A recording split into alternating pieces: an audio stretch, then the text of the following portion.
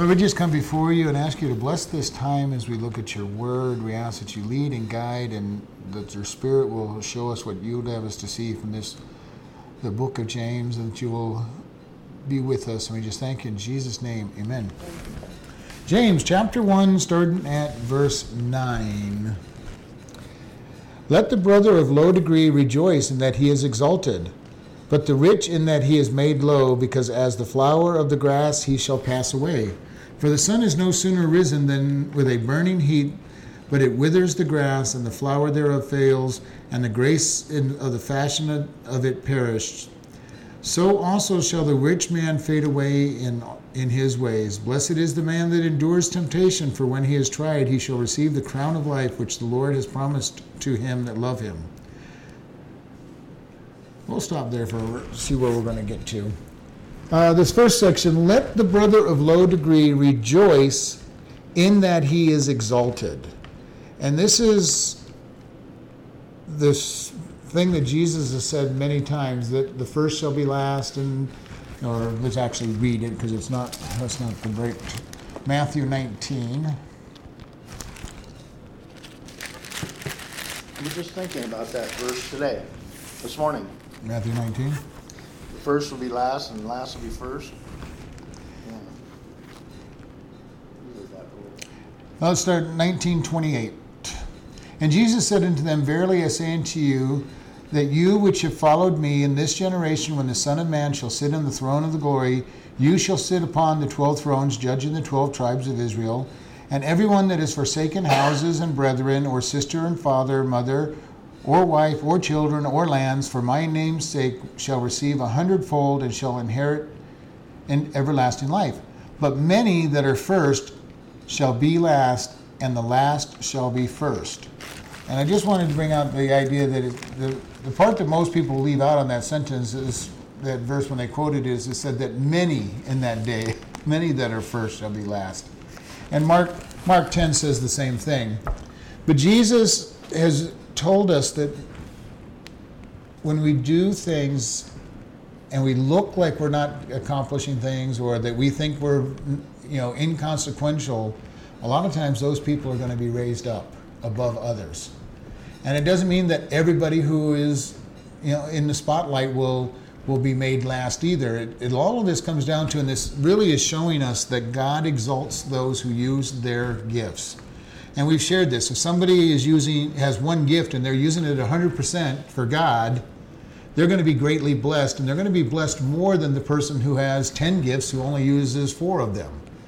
And so this is what this verse is saying, that there is going to be people that are going to be elevated in God's kingdom because they have been faithful with what they have been given. God does not look at each person and say, well, you're not as good as this other person who has lots of abilities and talents, and say that they're worthless. He's going to judge each person according to what they can do. And this should be very exciting to people who don't have a lot, don't feel they have a lot of talents to give back to God. But God also rewards people who use their talents, and He will give them more, and it's all Him anyway. And this is one of the things we've got to understand all the time, is everything that we have, everything we do is because of God. And we don't get blessed because of what we do. And anytime we think that we're doing it, it's not going to stand before God. And this is a place where people who are talented have to beware as well. It's very easy when you're talented to do things and think you're doing it for God. And a lot of times I think you musicians, there's a lot of people who are really good musicians, and they'll play in church bands and everything, and you listen to them and their music is good, but there's a huge difference between somebody who's just up there in love with God. I'm not sure if you know what I mean with that, but there's a difference when they sing. That person who's in love with God may not be as technically correct, but they're bringing God's Spirit into the environment, and they love God, and you can tell that there's a difference in what they're doing. The other person is just technically correct. It's beautiful music, wonderful music, but not necessarily bringing God's Spirit in. And we see this a lot in some of the bigger churches. You get a great band up front playing and singing, and But you look up there and it's like they're the only ones singing. They're the only ones in worshiping God, and the rest of the people are not being brought into worship. And God said in Psalms, make a joyful noise unto the Lord, all you earth. Make a joyful noise unto the Lord. Make a loud noise in rejoicing. God does not necessarily want us to make professionally perfect songs to Him. He just wants us to praise Him. And this is something that's important for us to understand, that we are looking at that. We're looking at being able just to praise Him, just to worship Him. And I love to just sing to God. I love to sing to God a lot. And it used to be when the kids and I would drive anywhere in the car, we'd be singing songs and praising God. And we'd have taken these VBS songs and we'd have been singing them in the car. We sing the Bible songs, whatever it is, we would sing all these songs to God. And God, I believe that God really loves it when we do that. He loves that we come to Him, we worship Him. Verse 10, but the rich, in that he is made low, because as the flower of the grass he shall fade, he shall pass away. For the sun is no sooner risen with a burning heat, but it withers the grass, and the flower thereof fails, and the grace of the fashion of it perishes, and so the rich man fades in his ways. James is a book, as we talked about last week. James is the half-brother of Jesus. He runs the church in Jerusalem. And the church in Jerusalem, if we talked a little bit about last week, has been a church that's under persecution. When the Jew becomes a Christian, even to this day in an Orthodox family, they are rejected. The people look at them and say, you're a traitor. Their businesses aren't gone to. I have a friend who, he became a Christian and his family actually held a funeral service for him, will not accept a letter from him, will not accept a phone call from him, will not listen if somebody talks about him in the family.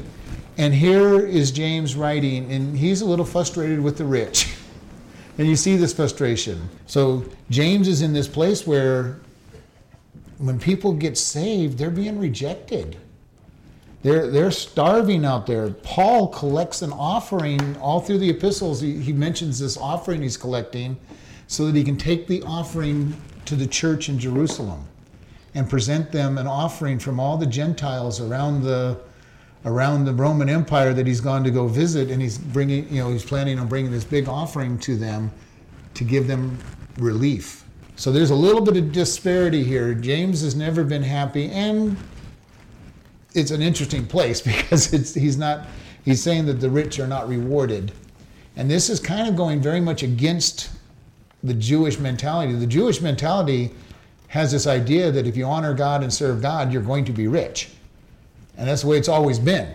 They look at Abraham, served God, was rich. Job, served God, was rich. They keep looking at all these people who served God and they got rich. And this is part of even today with the name it and claim it, if you serve God, you're supposed to be healthy, wealthy, and wise, because you're serving God. And if you're not those things and something's wrong with you, you're not serving God enough. And that's the whole name it and claim it. I should be rich. And this whole idea that James is looking at it and says, hey, the rich are going to fade. Their wealth is going to fade away. And it really is a true statement. I mean, eventually the rich person's going to die. And they're not taking their money with them into heaven. Now, if they use the money to do God's kingdom, then they're going to send rewards on ahead of them.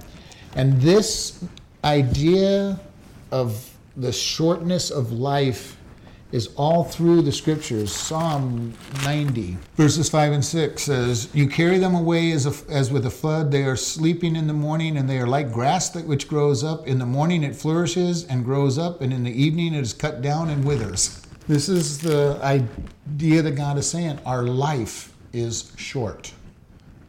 And the older we get, the more we start realizing that our life is short. Kind of amazing to me that at every age you don't think you're old. Right. When you're a teenager, an old person is somebody in their 20s, maybe 30s, they're old. You get into your 20s and it gets pushed back to about 40. You get to when you're 50, You don't think of 60 as to being older even. It's got to be 70 or 80. It's always 20 or 30 years beyond wherever you're at is old. But God's showing us the same time in the scriptures is that life is short no matter how long it is. In Psalm 103, verses 15 and 16, as for man, his days are as grass and the flowers of the field, so he flourishes, for the wind passes over it and is gone, and the place that it is thereof shall know it no more. And again, he's saying, we're just here for a short time and gone. And it's kind of amazing. Isaiah 40, verses 6 and 7 say the same thing. How much do we think we're important while we're alive? Most people think that, even the people who don't think they're important to somebody or something. But you look at history, how little do we know about anybody's life in history? Is even big name people. And you think of somebody like George Washington for us here in America. How much of his life do we really know anything about as the average person? The French-Indian battle, when he was a colonel for the British Army and his coat was shot up and he didn't get wounded at all. And the Indians couldn't understand how he got protected. One great story that most people don't even know about anymore. His inauguration, where he gave a great prayer and speech for God. His final farewell, which he gave a great prayer and speech for God. Most of these things aren't even known to our students in this day and age. And that's only like 4 things you know about his life if you've done any study in the older days. And if you actually, and then there's those people who actually have studied him and know a good bit about his life. But the average person knows practically nothing of his life. You look at somebody like Abraham Lincoln. How much do people really know about Abraham Lincoln anymore? Most of the people, all they know is that he gave the emancipation of the slaves, and they know the Gettysburg Address. You look at him and how many people know that he grew up in a log cabin, that he was a lawyer, actually a very successful lawyer in Illinois. Terrible politician, having lost, 3 times before he finally got to be president of the United States. There's little things that we, but again, even with what I know about him, I know very little over the whole span of his life. So we think about this. Even people who are famous aren't well known a few years after their life or a generation or 2 after their life. Even in the scriptures, we look at what goes on. Abraham, the founder of the Jewish nation, and we only know about 5 events in his entire life from Genesis. This is a very small amount. A man who lives to be 150, whatever it was he lived to be, and we know so little about his life. Life is short and it disappears. And we really need to keep in mind on that. That's why Jesus said we need to put our treasure in heaven. Because anything that's done here is going to be forgotten. Very quickly be forgotten. And bits and pieces, if you get well known enough, bits and pieces of your life will be known by certain people. But how little is known? How little? And here he's saying, they come and they go. We come and we go. Even James, the important pastor of the church of Jerusalem, there is not much known about him in history. Not much at all is known about him. He understood how short life was, how fast it disappears, and how it is not remembered. We come, we look beautiful for a short period of time with the grass that grows. We might even have some influence over people's lives, and then we pass away and we're forgotten. Or just a little bit, 1 or 2 things of our life are remembered. Maybe some words here and there, but not a whole lot is remembered. And here he's just reiterating what God says. Short life. Short life, short time. Beautiful for a short time and then gone. And it says, blessed is the man that endures temptation, for when he is tried, he shall receive the crown of life, which the Lord has promised to them that love him. Endures temptation. Talked a little bit about that last night. The idea of enduring temptation. A lot of the ways to look at enduring temptation is how do we look at it in the first place? Are we expecting that everything's going to be bed of roses, all hunky-dory, no problems, if that is our thought pattern, we're in trouble. Because we will be shook to the core at every test that we have. And here he's saying, blessed is he that endures that temptation, is able to go through it. And temptation is that whole struggle that we have where God puts before us these trials, or allows the trials is more properly the term. He allows the trials to come our way. And we've said this before, he's not putting the trial in our path so that he will know what we are going to do. He lets the trial come so that we will know what we're going to do. Because we can lie to ourselves so often and say, oh, I'm all for God. I'm not going to fall down at all. And the trial comes and we end up flat on our face wondering what happened. And God says, this is for you. And then it says he will get the crown of life. In the scriptures, we see a couple of crowns. We see the crown of righteousness in 2 Timothy 4:8. We see the crown of life here in James 1:12. We see the crown of glory in 2 Peter 5:4. We see the crown of life again in Revelation 2:10. We're told that we have an imperishable crown in 1 Corinthians 9:24 and 25, and a crown of rejoicing in 1 Thessalonians 2:19. So we have several crowns that are available to us to earn. Now what we're going to do with these crowns, I don't know. What these crowns mean, I don't know.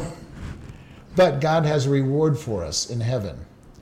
And we want to be able to look and say, these verses implicitly tell us that we're to desire these crowns. Okay? How do we get them? In this one, we have to endure. We have to endure. The greatest thing I want to hear when I stand before God and Jesus at the Bema seat is, well done, good and faithful servant. Enter into heaven. I am pretty sure that some people are going to hear, well, you made it because of grace, enter in. But many of us, and what we should really want to hear is that, well done, good and faithful servant, that we have used our talents, we have served him well. Not perfectly, because we can't serve him perfectly, but that we serve him well, that we have done what he's asked us to do. We have shared the gospel. We have trained up disciples. We have lived the life as an example. And he once just says that God loves us. He's promised us that he's the answer. There hath no temptation overtaken you, but such is common to man, that God is faithful and will provide a way of escape. Yeah. And that first part of that promise is so special. No temptation is uncommon to man.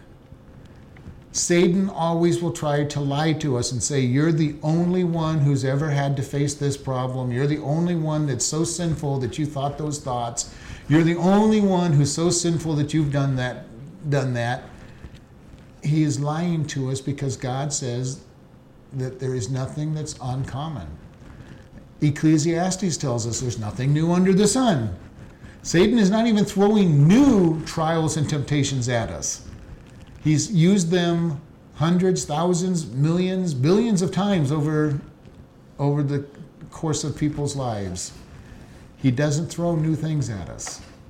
So when Satan comes along and says, you're such a terrible person, no one else has ever thought this thought, or no one else suffers this way, call him the liar that he is.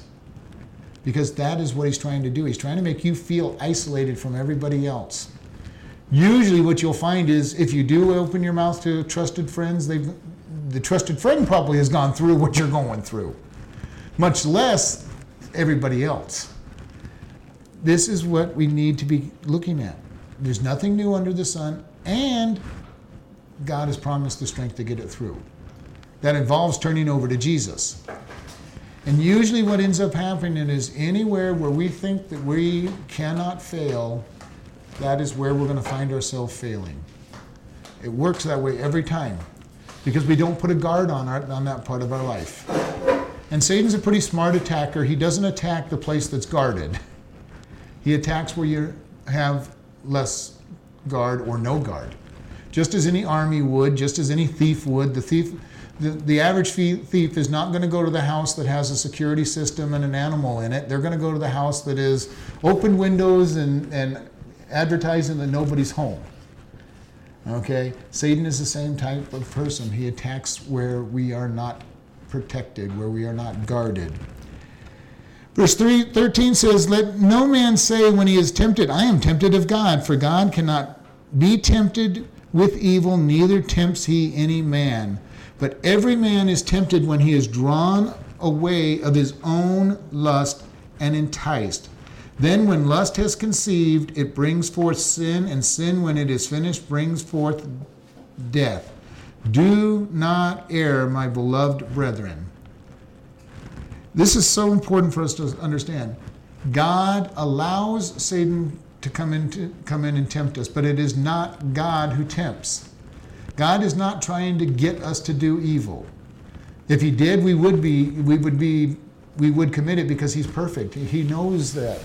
But he is good. He is not going to tempt us to do evil. That is not his goal. God does not lie. He does not try to get us to do evil. He does not do wrong. And to also come to across that, he cannot do those things because it is against his character. Have you ever met somebody that you look at their character and say, this person is so honest that if they told a lie, you'd be shocked? Okay? This person is so honest that if they stole something, you'd be shocked. And there are a handful of people out there that are that way, that are just so honest that if they were to do something of that nature, you'd go, whoa, how, why? Well, take that type of person and multiply it by 1 billion times and you'd have God. God is truth. He cannot lie. God is love. He will always love because that is who he is. And we've talked about this, when God made the 10 Commandments, when he made the laws, he didn't just capriciously say, well, I think telling the truth is good, so we'll say telling truth is good. And under that mentality, he could have just as easily have said, lying is good. But he didn't, because he is truth, and all of the commandments and laws are who he is. Satan is coming along and trying to trade everything out. And this world is falling into his lies. The idea that telling the truth is bad. I've met people who seem to believe that telling the truth is bad. They just won't tell the truth because they just, for whatever reason, I don't even understand it. We have this idea going on right now in this world that getting married is bad, sleeping together is good, and all the other sexual sins is good. But binding yourself to one mate for the rest of your life is a bad thing, and we're seeing that in this world. We're seeing everything that God calls good being declared bad, and we're seeing everything that God says is bad being declared as good. Well, we're in the end times. We're at the end times, and it's what God said would happen in the end times, but it's still very scary. It's very depressing in one sense to see it happen. Because everything that God, which of course makes us as Christians, when we live the way God wants us to live, be standing out like a sore thumb. I think it's amazing when I tell people, I've been married for 34 years, and they're going, wow, what a long time. They've been saying that, though, way back when I was working in the restaurants, and they were going, I've been married for 10 years. Wow, how'd you stay together that long? The world is amazed when they meet somebody who gets married, number one. And stays married. But gets married and stays married is really amazing to the world. What's really sad is when you say it to a Christian and they say, oh, wow, that's a long time. Because that just shows you that their belief is not in what God says. And I look at how long I've been married and saying, we're just getting started, because I compare myself to these people I know that have been married 50, 60 years. They got married when they were 18 years old, and they're in their 70s or 80s, and they're still married because they did it God's way. And I go, wow, that's where I want to be. When I get to that age, I want to still be married. If I get to be 80, I want to be celebrating my 60, my 60th year of being married. We'll see if I live to be 80 to start with, but when I get there, I'm going to look forward to being able to say I've been married to the same person for that long. Again, are we living the way God wants us to be? And it says, when we are tempted, I love this, it says, but every man is tempted when he is drawn away of his own lust and enticed. Our own lust, the desire for inordinate objects. And that can be lust for anything. It could be lust for another person. It could be lust for possessions. It could be lust for power. It could be lust for alcohol and drugs. I mean, we never know what it could be, but we are drawn away by our own lust. And we see this over and over.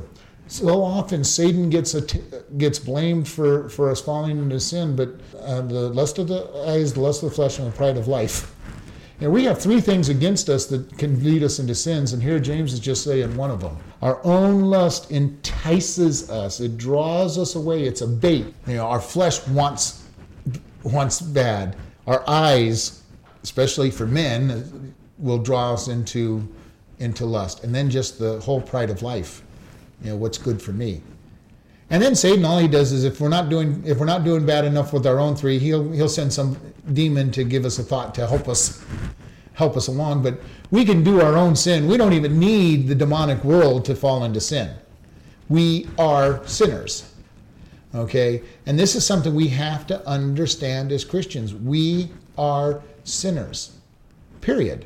The people we deal with are sinners. That means the natural desire of man is to sin. Now, when we have God in our heart and everything, we can have the power to not sin as often, but we're still going to sin. The lost world, if they've been raised in an ethical way, may be able to not sin sometimes, but they don't have as much power not to sin. And it's not as much desire for them to not sin, especially as we said earlier, we're in the end times. People are being encouraged to sin and say it's good. I just have a new girl every night because that's what I want to do. Oh, that's fine. People have no problem with it. We have a wonderful term in the young people's vernacular. It's a hookup. Just a new person every night. No big deal. And this is the place where this world is deceiving us. Our movies are filled with people hooking up and having affairs and calling it okay and everything works out. Our dramas on TV are nothing but filled with sex and mistresses and hookups and all this stuff. And then we wonder why people fall into this temptation, even Christians who are filling their minds with this mentality, and all the diseases that go along with it. But again, we look at, in the Bible, how many nations were destroyed because of specifically the sexual immorality that they were gotten to. The Promised Land was conquered by Israel because of how bad they had gotten into sexual misconduct. In Egypt, it was no different. In Babylon, Assyria, Greece, Rome, all these nations, when they fell, had no problem with all forms of sexual misconduct, and it wasn't a problem. They called it maybe not good, but they also didn't call it bad. And we're looking at our world who's calling all sexual misconduct good. As soon as our Supreme Court declared homosexual marriages were okay, within 3 months I started hearing the reports on the news of people who wanted everything else. This one guy was suing because he wanted to marry his dog. Another person is going into the whole idea of pedophilia. He wants to have sex with kids. Polygamy is coming back with a vengeance. So all of these things, as soon as you start opening the door to one, all of them come out. And when we get to the place where all of them are accepted and not a problem, then we are in the same place that every empire is that's been destroyed, and this country will be judged. And possibly the world, because I don't know how many places you can go without this stuff being accepted in this day. So this again is pointed to we're at the end times. Man is doing what's right in his own eyes. Judgment will fall because of that place. It fell in Noah's day when everybody did what was right in their own eyes, and the whole world was destroyed. And we're going to see that happening very soon.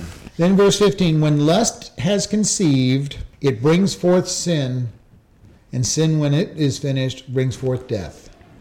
Lust leads to sin. And that's why Jesus said that if somebody lusts after a woman, he's committed adultery in his heart. If he is angry with a brother, he has committed murder in his heart. If you continue to dwell on those thoughts, you will eventually commit the act. And the acts start in the heart. Jesus said, out of the treasure of our heart we speak. It also is out of the treasure of our heart we do. If we dwell on a lust, any of these lusts that are there long enough, they will conceive and produce the actual sin. It's just a matter of time. Men who get into pornography eventually will act out in some way, whether it's just an affair or a prostitute, but they will act out in some way eventually because the thoughts of it are not enough. You would get out of fantasy. They have to get out of fantasy and get into reality. The thief usually does not just go jumping into stealing right away. That's usually the thoughts of, how would I do this? How would I get away with it? And they think about it and they think about it, and then they say, well, I might as well try it. I've thought about it long enough. I can commit the perfect crime. And then they end up in jail because there is no such thing as a perfect crime. But it starts in the heart. The way we speak to other people starts in the heart.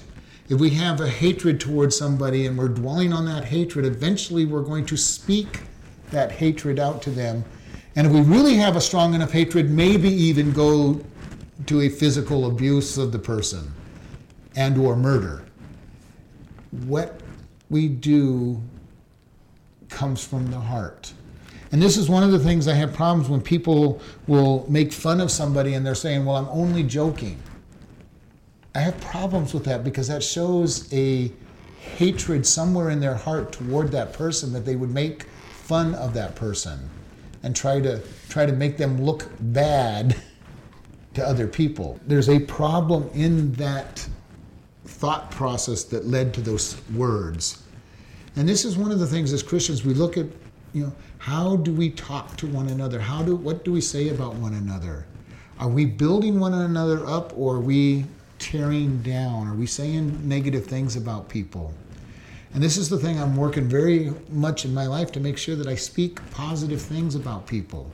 I don't want to speak negative words about people, even though I know that people have problems. I don't want to be sitting here talking about their problems unless I'm talking with them and trying to help them through their problems. But I don't want to talk about their problems behind, to other people or even to myself, because that brings about a negative thought about them.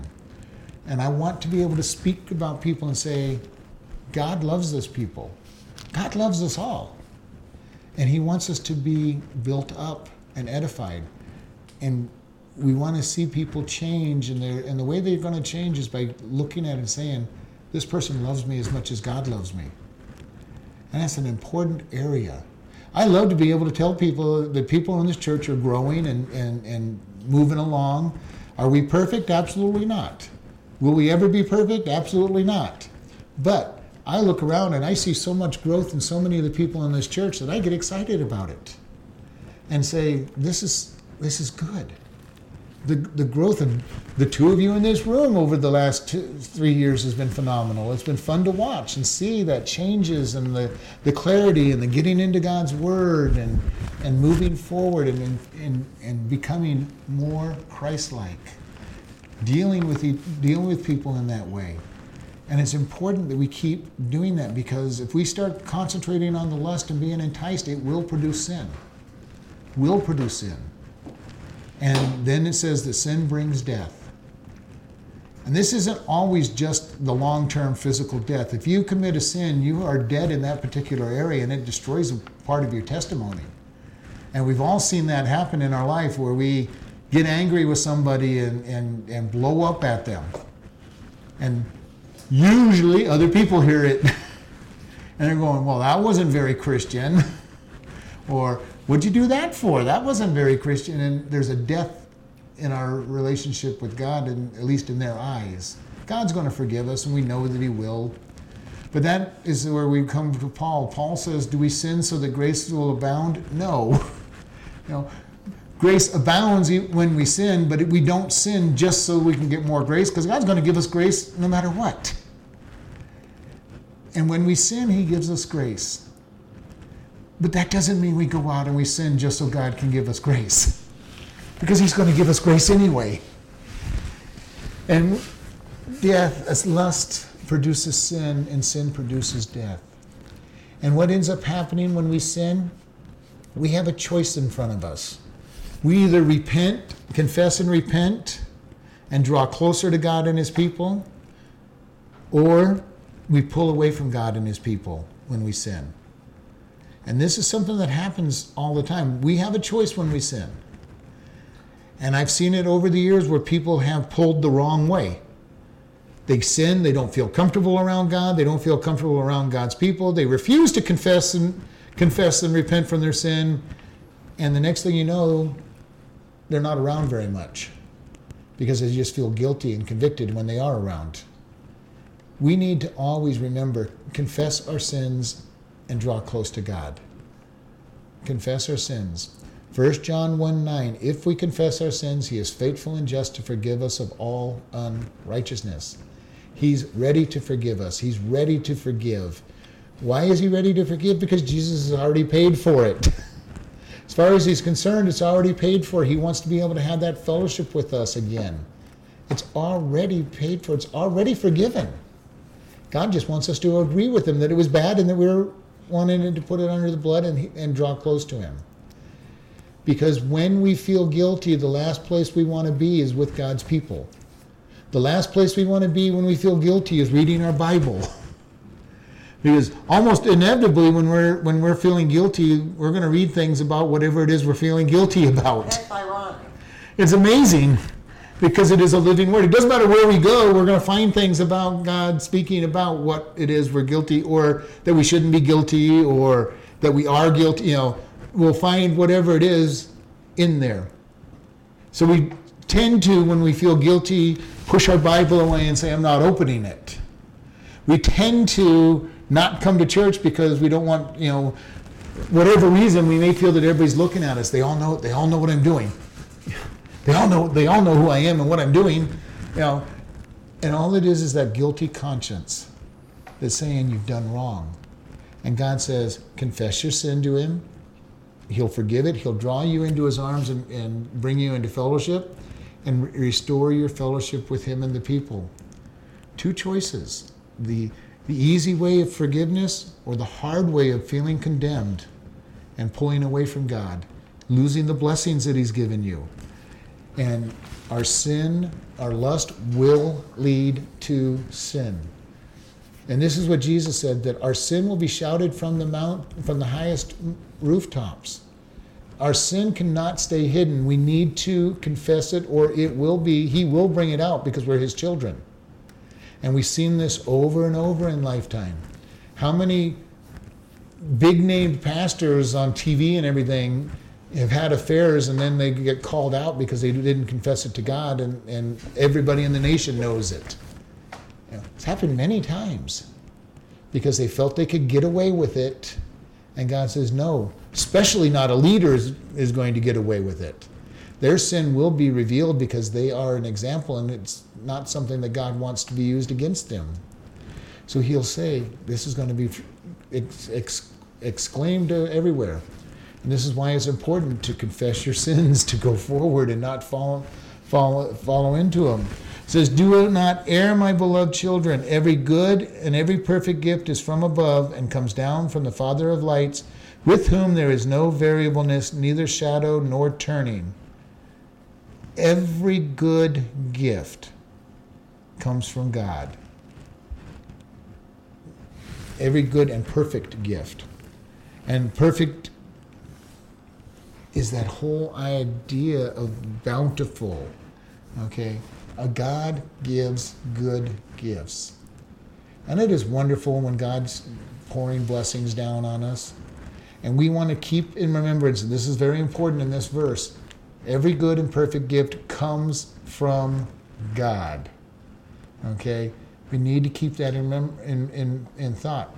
And this is why we were talking about it last night. We look around and we see God in everything that's going on.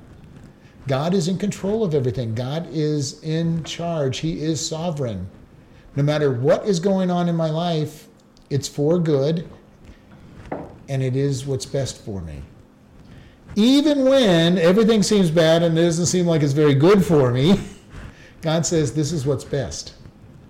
And this is why I love what I learned. And I keep quoting this because I love it so much.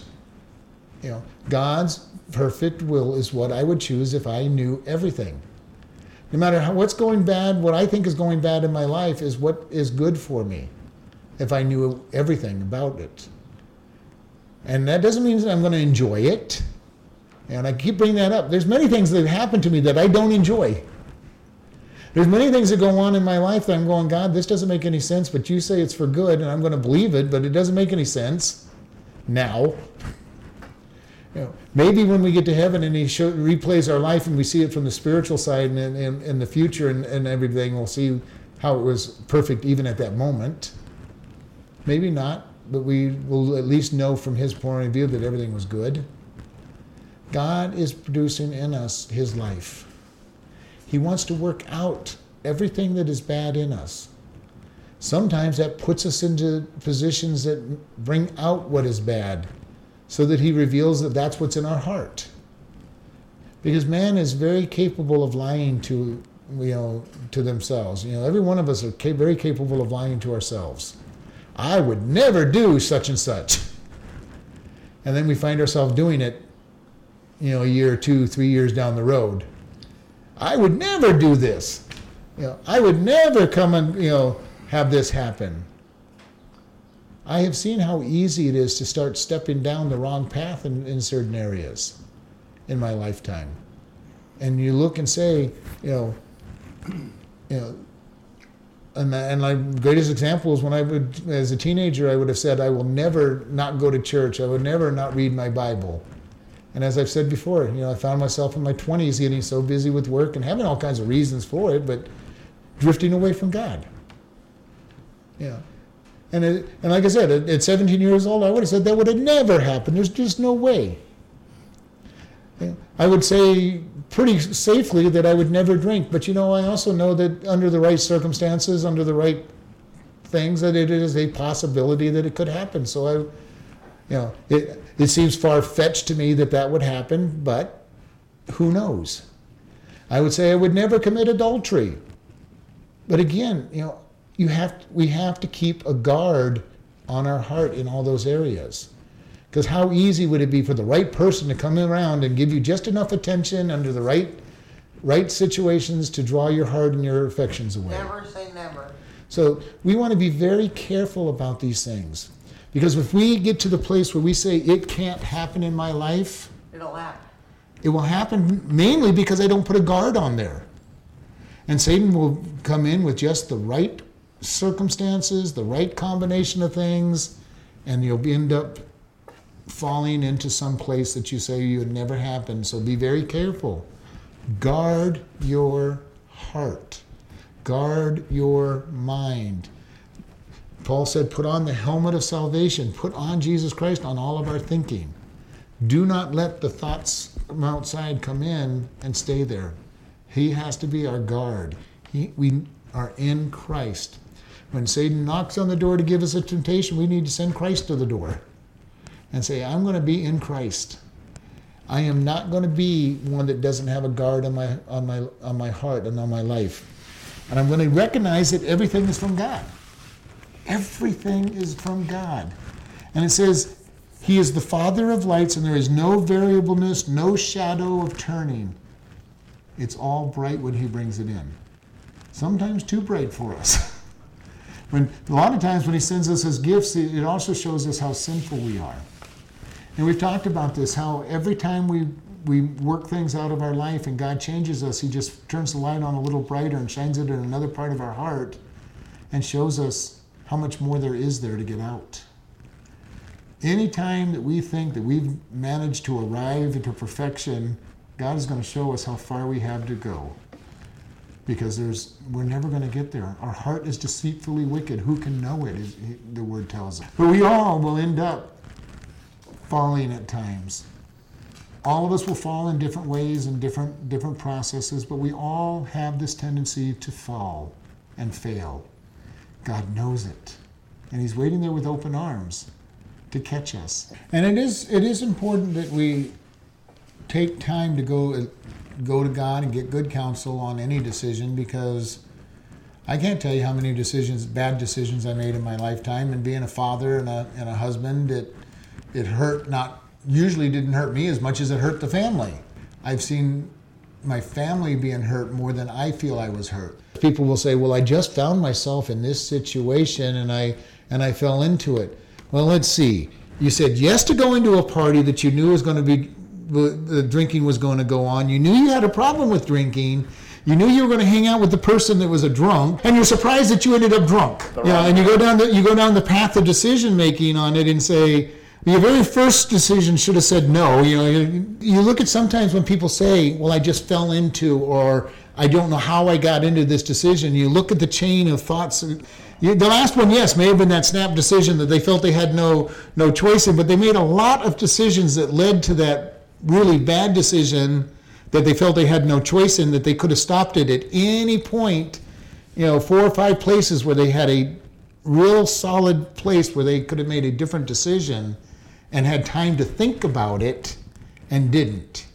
And so, again, the idea of snap decisions, yes, every once in a while, a clap of thunder hit the building and the power went out. What do we do? Well, I didn't anticipate the clap of lightning knocking out the power. So yes, now but I've still had in my mind plans for what to do in the event of that a lot of times. Training that went into that says, if this happens, this is what I do.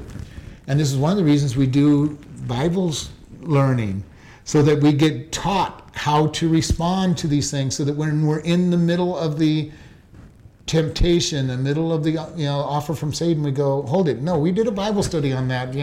This is what I should do. We may not always do what we know we're supposed to. We follow and make bad decisions that lead to worse decisions.